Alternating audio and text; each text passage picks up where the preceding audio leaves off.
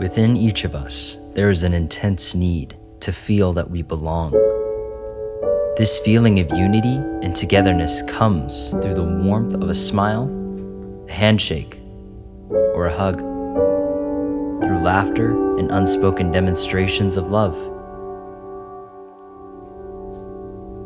It comes in the quiet, reverent moments of soft conversation and in listening.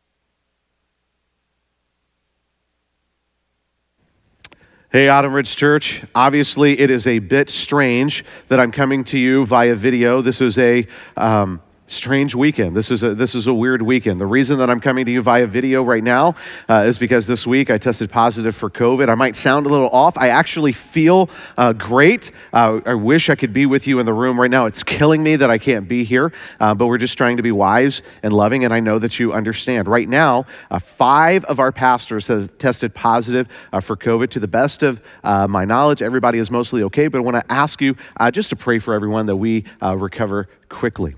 But even though we can't all be in the same room together right now, we're going to proceed. We're going to keep going with our series on neighboring. And next week, this is what we're doing. We're ending the series with what we're calling a neighborhood block party. We've invited 1,500 residences who live within 1 mile radius of our church property to come and be a part of this. I want you to be here to be a part of this. Honestly, right now, I think this is something that we need to be together, to relax together, to enjoy a sweet time together. I'm confident that I and the rest of our pastors will be back healthy and ready to be with you, and I hope that you'll plan to be there for that. But today, we're just going to keep going.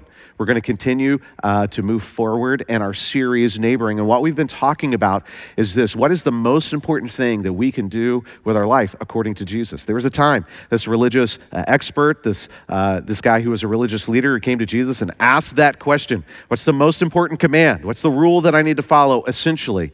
What's the most important thing that I can do with my life? And this is how Jesus responded.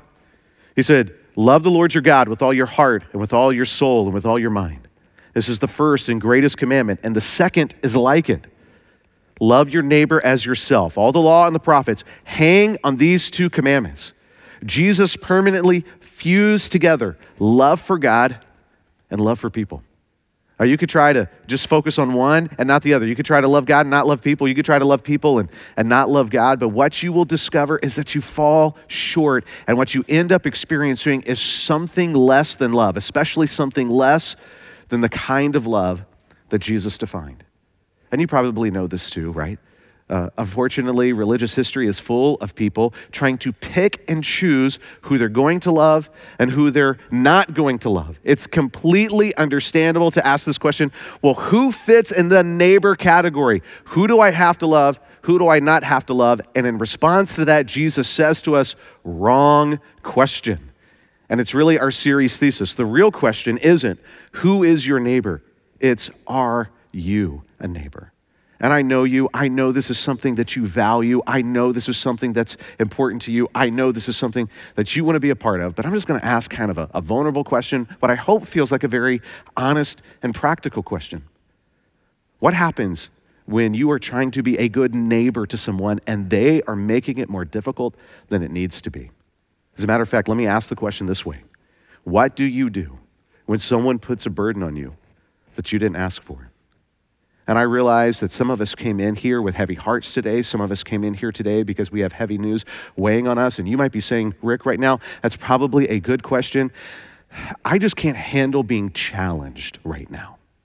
And if that's where you're coming from, I want to give you permission to lean back.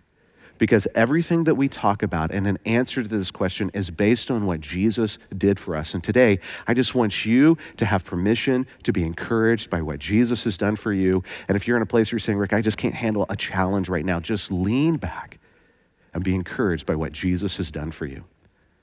If you're in a place right now where you're saying, Rick, this kind of describes my situation, my neighborhood, my life, I need the answer to this question, I want to encourage you to lean in, because we've got good news for you today.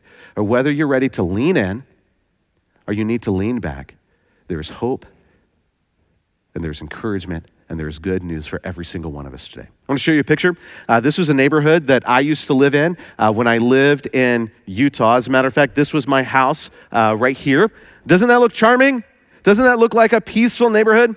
Well, that's what I thought too when I first moved in. If you've never lived in Utah, this is what you need to know about the state of Utah.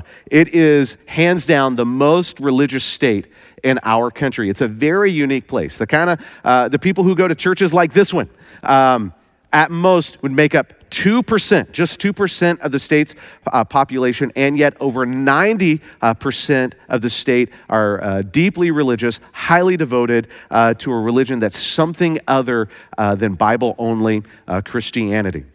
Now, how that had an impact on the Salt Lake Valley is pretty important. What you need to know is the religious climate is always at a 10 at intensity in Utah. Sometimes it goes to 11, but it's always a 10. And here's the impact. It's a culture that loved making rules and loved keeping rules. Let me ask you, which one do you like? Do you like making rules?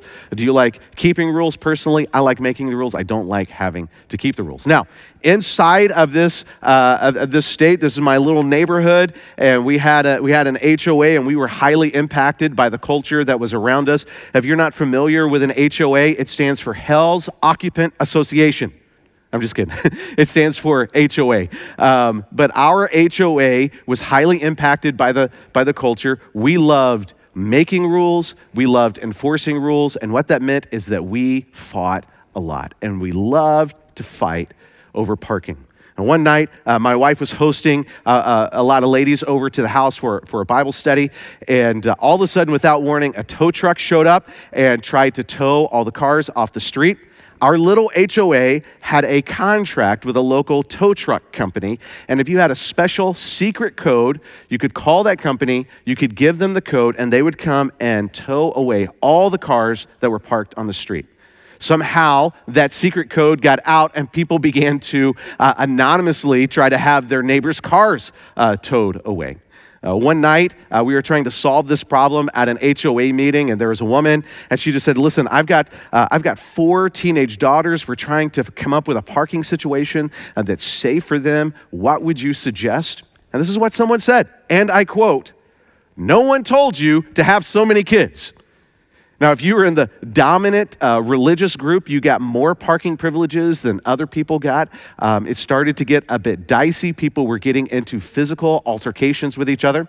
In this neighborhood, probably my favorite neighbor was a guy named Eric. Eric was from California. He was an atheist. He didn't understand all the religious fervor. He didn't understand the love affair with rule making and rule keeping. So he started walking through the neighborhood every night, drinking wine straight out of the bottle just because he knew that it messed with people. This is my neighborhood. This is what I learned. You can pick your neighborhood, but you can't pick your neighbors. What do you do? What do you do when you're relationally connected to people who you didn't choose and who you don't understand? What do you do when you're relationally connected to people who make choices that you can't stand? What do you do when you're relationally connected to people who put burdens on you that you didn't even ask for? Believe it or not, in probably his famous sermon ever called the Sermon on the Mount, Jesus gave us a framework. He gave us truth related to these kinds of scenarios. And today we're going to look at a section of the Sermon on the Mount, an incredibly helpful message that Jesus gave. And we're going to look at it in Matthew chapter 5. Jesus said, "You have heard that it was said, an eye for an eye and a tooth for a tooth, but I tell you, do not resist an evil person."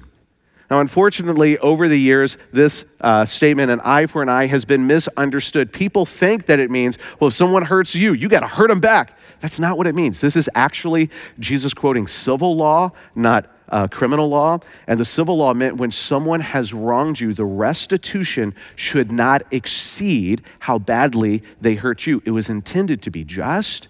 It was intended to be fair. And the idea is this: you don't try to get out of somebody as much as you can get. You don't try to make them pay you more than they owe or more than you deserve from them. And then Jesus said, don't resist an evil person. And that might be a little bit confusing because it might feel like, what am I supposed to collaborate with an evil person? Really, the idea behind this word is do not be hostile. Be fair, be just. Do not try to get more out of them than you should. And don't be hostile to them. This is an injunction against taking revenge. Jesus continues. If anyone slaps you on the right cheek, turn to them the other cheek also. This is not a statement about pacifism. This is not Jesus saying you're not allowed to defend yourself or defend other people if you are attacked violently. Yes, it's true. This is a kind of assault, but what's really going on here, if you're slapped on the right cheek, it means that someone has backhanded slapped you in the face. And what they're trying to do is they're trying to shame you. They're trying to embarrass you. They're trying to rob you of social standing. And what Jesus is saying, when someone does that to you, you don't have to play by their rules. Shock them and shock everyone else who is watching by responding with a radical humility. His sermon continues. Jesus says, and if anyone wants to sue you and take your shirt, hand over your coat as well. To which I have to say, what? Are you kidding me? Jesus, are you against private property? Jesus, is this your way of saying if someone wants to come and take something of mine, I have to give it? And not only do I have to give them what they ask for, I have to give them even more? That's not at all what's going on here. Again, Jesus is quoting something from their civil law code. This is what this means. When you are sued and there is a judgment against you because you are in the wrong, pay the settlement. Don't fight the settlement. And as a matter of fact, don't just pay the settlement that has been ruled against you. Pay more than what you're required to pay. So if we go back to the first statement, Jesus is saying, reject revenge. Don't be hostile. Don't try to get someone to pay more than they owe. But now he's saying when you're in the wrong, don't fight them. Embrace repentance and restitution and pay back more than you owe. And then Jesus says this, if anyone forces you to go 1 mile, go with them 2 miles. In the Roman world, this was the law. If a Roman soldier said to you, hey, you have to carry my gear, they could force you to carry their gear for 1 mile, but they could not make you go 1 step further. It didn't matter how inconvenient it was for you. It didn't matter what you were doing. At any time, a Roman soldier could say, hey, you have to carry my gear, and you had to take it for a full mile. And Jesus said, don't just go 1 mile. Go with them 2 miles. And here Jesus is just conceding. People are going to exploit you. People are intentionally going to take advantage of you. But don't let that be a reason. Don't let that be an excuse to stop deploying the powerful forces of kindness and generosity. Yeah, people are going to exploit you. Yeah, people are going to try and take advantage of you. But don't let the way that they treat you determine the kind of person that you're going to be. Love them in response in the same way that I've loved you. This is exactly what Jesus did for us. This is exactly how he's loved us, and he's inviting us into loving others and responding to others in the exact same way. This section is wrapped up with this statement. Jesus said, give to the one who asks you, and do not turn away from the one who wants to borrow from you. I think a fair way to summarize what Jesus is saying is this. We should hold our things and our stuff and our money like this so we could hold on to each other like this. Hold on to our stuff like this so that we could hold on to each other like this. And if you've been keeping track with what we're talking about and the things that Jesus said, this is a way to summarize all that he said to us thus far. Reject revenge and reject hostility. Embrace repentance and restitution when we are in the wrong. And extend uncommon generosity. So what do you do when someone puts a burden on you that you didn't even ask for? However you respond, the response needs to live inside of this framework. Reject revenge, embrace repentance and restitution, and extend uncommon generosity. Now, when Jesus said these words, we got to be honest, when Jesus said these words, they would have gone off like a bomb when people heard them. There has never been a time in history or a place on this planet when these words from Jesus would not be provocative. They are provocative, aren't they? They are challenging. And I think it's one of the reasons that's led some Bible teachers and some Bible scholars to suggest, you know what, Jesus was being hyperbolic. Jesus was engaging in exaggeration. What do you think? Was Jesus exaggerating? I don't know. Maybe he was exaggerating. But even if he was exaggerating, I don't think it gets me off the hook for taking him seriously. You're a smart crowd. Let me just remind us all of something that you guys already know. Exaggerations aren't made to diminish a point, but to magnify one. Jesus was communicating something. Jesus was teaching something. Jesus was commanding something. So what is that something? What is the point? I want to share with you some observations that I'm making from reading this text, and they're having an impact on how I think, and maybe they'll have an impact on how you think as well. Here's the first one. You can't pick how many people you're relationally connected to. And maybe this one doesn't seem obviously as coming out of the text, but if you hang with me for a moment, I think you'll see that it will. I'm just going to ask you to think with me. We're going to go back to week 1 of this message series when Jesus told the story of the Good Samaritan. There's a guy who was left for dead on the side of the road, and the people who walked by him and ignored him, the implication is that they were relationally connected to him. They had an obligation to him, even though he was a stranger. And the implication for us is we're relationally connected to and obligated to people who we don't even know. But as we look in this passage that from the Sermon on the Mount, Jesus said, don't just go 1 mile, go 2. And what Jesus is saying is those Roman soldiers who you don't even want in your country, they're an occupying force. You are relationally connected to them. You have an obligation to them. You don't get to see them in the category as other. I mean, the reality check that Jesus handed down is you are relationally connected to and obligated to people who are your enemies. Here's another observation. You can't pick the behavior of people you're relationally connected to. I wish we could, but we can't. Let's go a little bit further with this. You can't pick what the people who are relationally connected to you contribute to you. So what is it that we get to pick? Is there anything that we're in control of? And I think this is the big point that Jesus is pushing us to. You can pick what you contribute to the people who are relationally connected to you. If we could be together in the same room right now and you had an opportunity to tell stories, you could talk about things in your neighborhood, your apartment building, your work, or some other arena that you're involved in, and how people are just making your life more difficult. Maybe they're bringing hostility to you. Maybe they're putting a burden on you. And if you talked about it, it would be understandable if you said, this is not fair. It probably isn't. It'd be understandable for you to say, they're wrong. They probably are.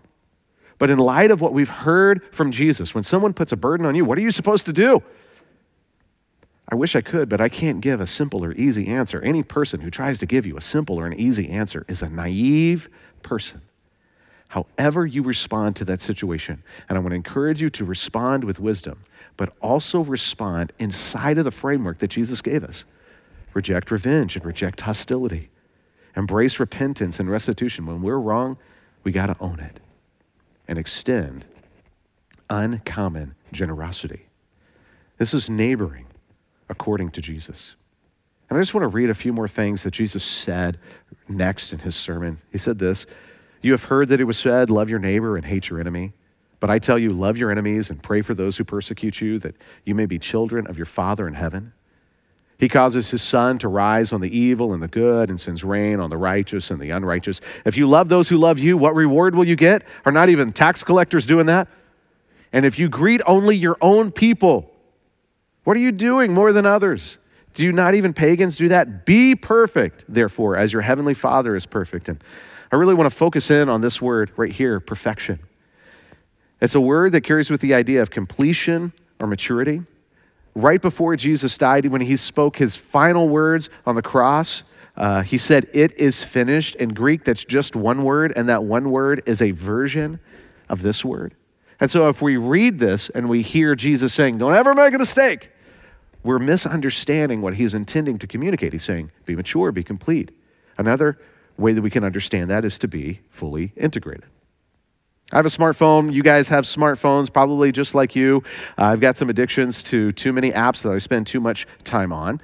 And the apps that I have on my phone, they don't make my phone work. It's the operating system that makes the phone work, and it's the operating system that accommodates the apps. And this is just the way that it is when we follow Jesus. For all of us, when we first follow Jesus, it's like he is an app, not the operating system. But this right here, be perfect, means growing into completeness or maturity where Jesus becomes the operating system of our lives. This is why our mission statement is this: to lead people to be fully devoted followers of Jesus. And Jesus being our guiding authority, him and his teaching and his gospel being our operating system. That doesn't happen by accident. There is an intentional pathway that we have to put ourselves on. This is what we talk about when we talk about that pathway, about being fully devoted. It's authority, identity, activity. Jesus is my authority. I find joy in submitting to him and his word. He's my identity. I find joy in defining myself by what he did, not what I do. And I find joy in loving other people the way that he has loved me. Every single one of us were given an operating system, or the word that's often used for that is worldview. Every single one of us were given one when we were born. We didn't pick one. We didn't choose one. It was just given to us based on where we were born and when we were born. And our worldview or our operating system isn't something that we thought about, and yet is the framework by which we think about everything. And depending on where you were born and when you were born and the kind of culture you were born into, that determined the worldview or the operating system by which you lived your life. Now, there are a variety of different types of cultures, but here are two very common ones: a guilt-innocence culture and an honor-shame culture. A guilt-innocence culture focuses on the individual, focuses on laws and rules, and focuses on rights. An honor-shame culture focuses on family relationships, community responsibility, and social standing. One is not more right than the other. One is not better than the other. They both have their advantages. They both have their disadvantages. If you were born in the United States, this is probably the operating system that you inherited. If you were born in a non-Western culture, this is probably the operating system you inherited. If you are from the United States and you are very young, it probably feels like you have a confusing combination of these two things. This is the one that I grew up with. This is the one that I inherited. So I've got a lot of experience with the teaching of Jesus contradicting my operating system, contradicting my worldview. And the question that I've had to wrestle down is this: am I going to happily transition to the authority of Jesus and his gospel and his teaching being my worldview, being my operating system, or am I going to treat him like an app that I turn to from time to time? If you grew up in the same kind of worldview and operating system that I did, you probably can relate to this. In a guilt-innocence culture, when I'm wronged and you're wrong, it's a license for all kinds of things. When I'm the one who's wronged and you're the one who did it, it's a license for fighting, for shaming, for gossiping, for withholding forgiveness, for trying to take something from you that you now owe me. It is a license for shaming and divisiveness and division. And the way that we can summarize all of those things is when I'm wronged and you're the one who's wrong, it's a license for payback. And this is the culture that I grew up in. And the culture that I grew up in and the operating system that I grew up with is pushing me to elevate this question: who is right and who is wrong? It's not that there's no value to that question. It's not that that question is never important. It's that this question is not the most important question. But transitioning to Jesus as my authority, Jesus and his word being my operating system, means I replace this with a better question. And the question is, what does love require of me? This is what the gospel says to me. Rick, you were wrong. You have more sin than you even realize. You're more guilty than you even realize. That I have lived my life and I have been an enemy to Jesus, and he has been a friend to me in return. He has responded to me with love and kindness and gentleness and forgiveness and grace. And when you experience that, it will change you from the inside out, and it compels us to love all other people in the same way that we've been loved. There's a church the Apostle Paul wrote to, and they were vulnerable to harshness and hard-heartedness. And so the Apostle Paul wrote this. He said, "Do you show contempt for the riches of his kindness, forbearance, and patience, not realizing that God's kindness is intended to lead you to repentance?" Neighboring in the way that Jesus defined, loving other people in the way that Jesus defined, it doesn't come to us naturally. And that's okay. It comes to us supernaturally. It comes as we trust in him and follow him. And so let's let our bottom line be this. We can pay back what's been done to us, or we can pay forward what's been done for us. We can pay back what's been done to us, or we can pay forward to what's been done for us. And I'm saying let's grow in this. Let's mature in this. Let's use Jesus' word. Let's be perfected in this. And do you know what this requires? It requires community. It requires us getting together in small groups. It's why they're so important. It's why getting on a team is so important. We grow in this. We're perfected in this by loving each other this way. And our ability to love others this way is never going to outpace. It's always going to follow our ability to love each other right here in this way.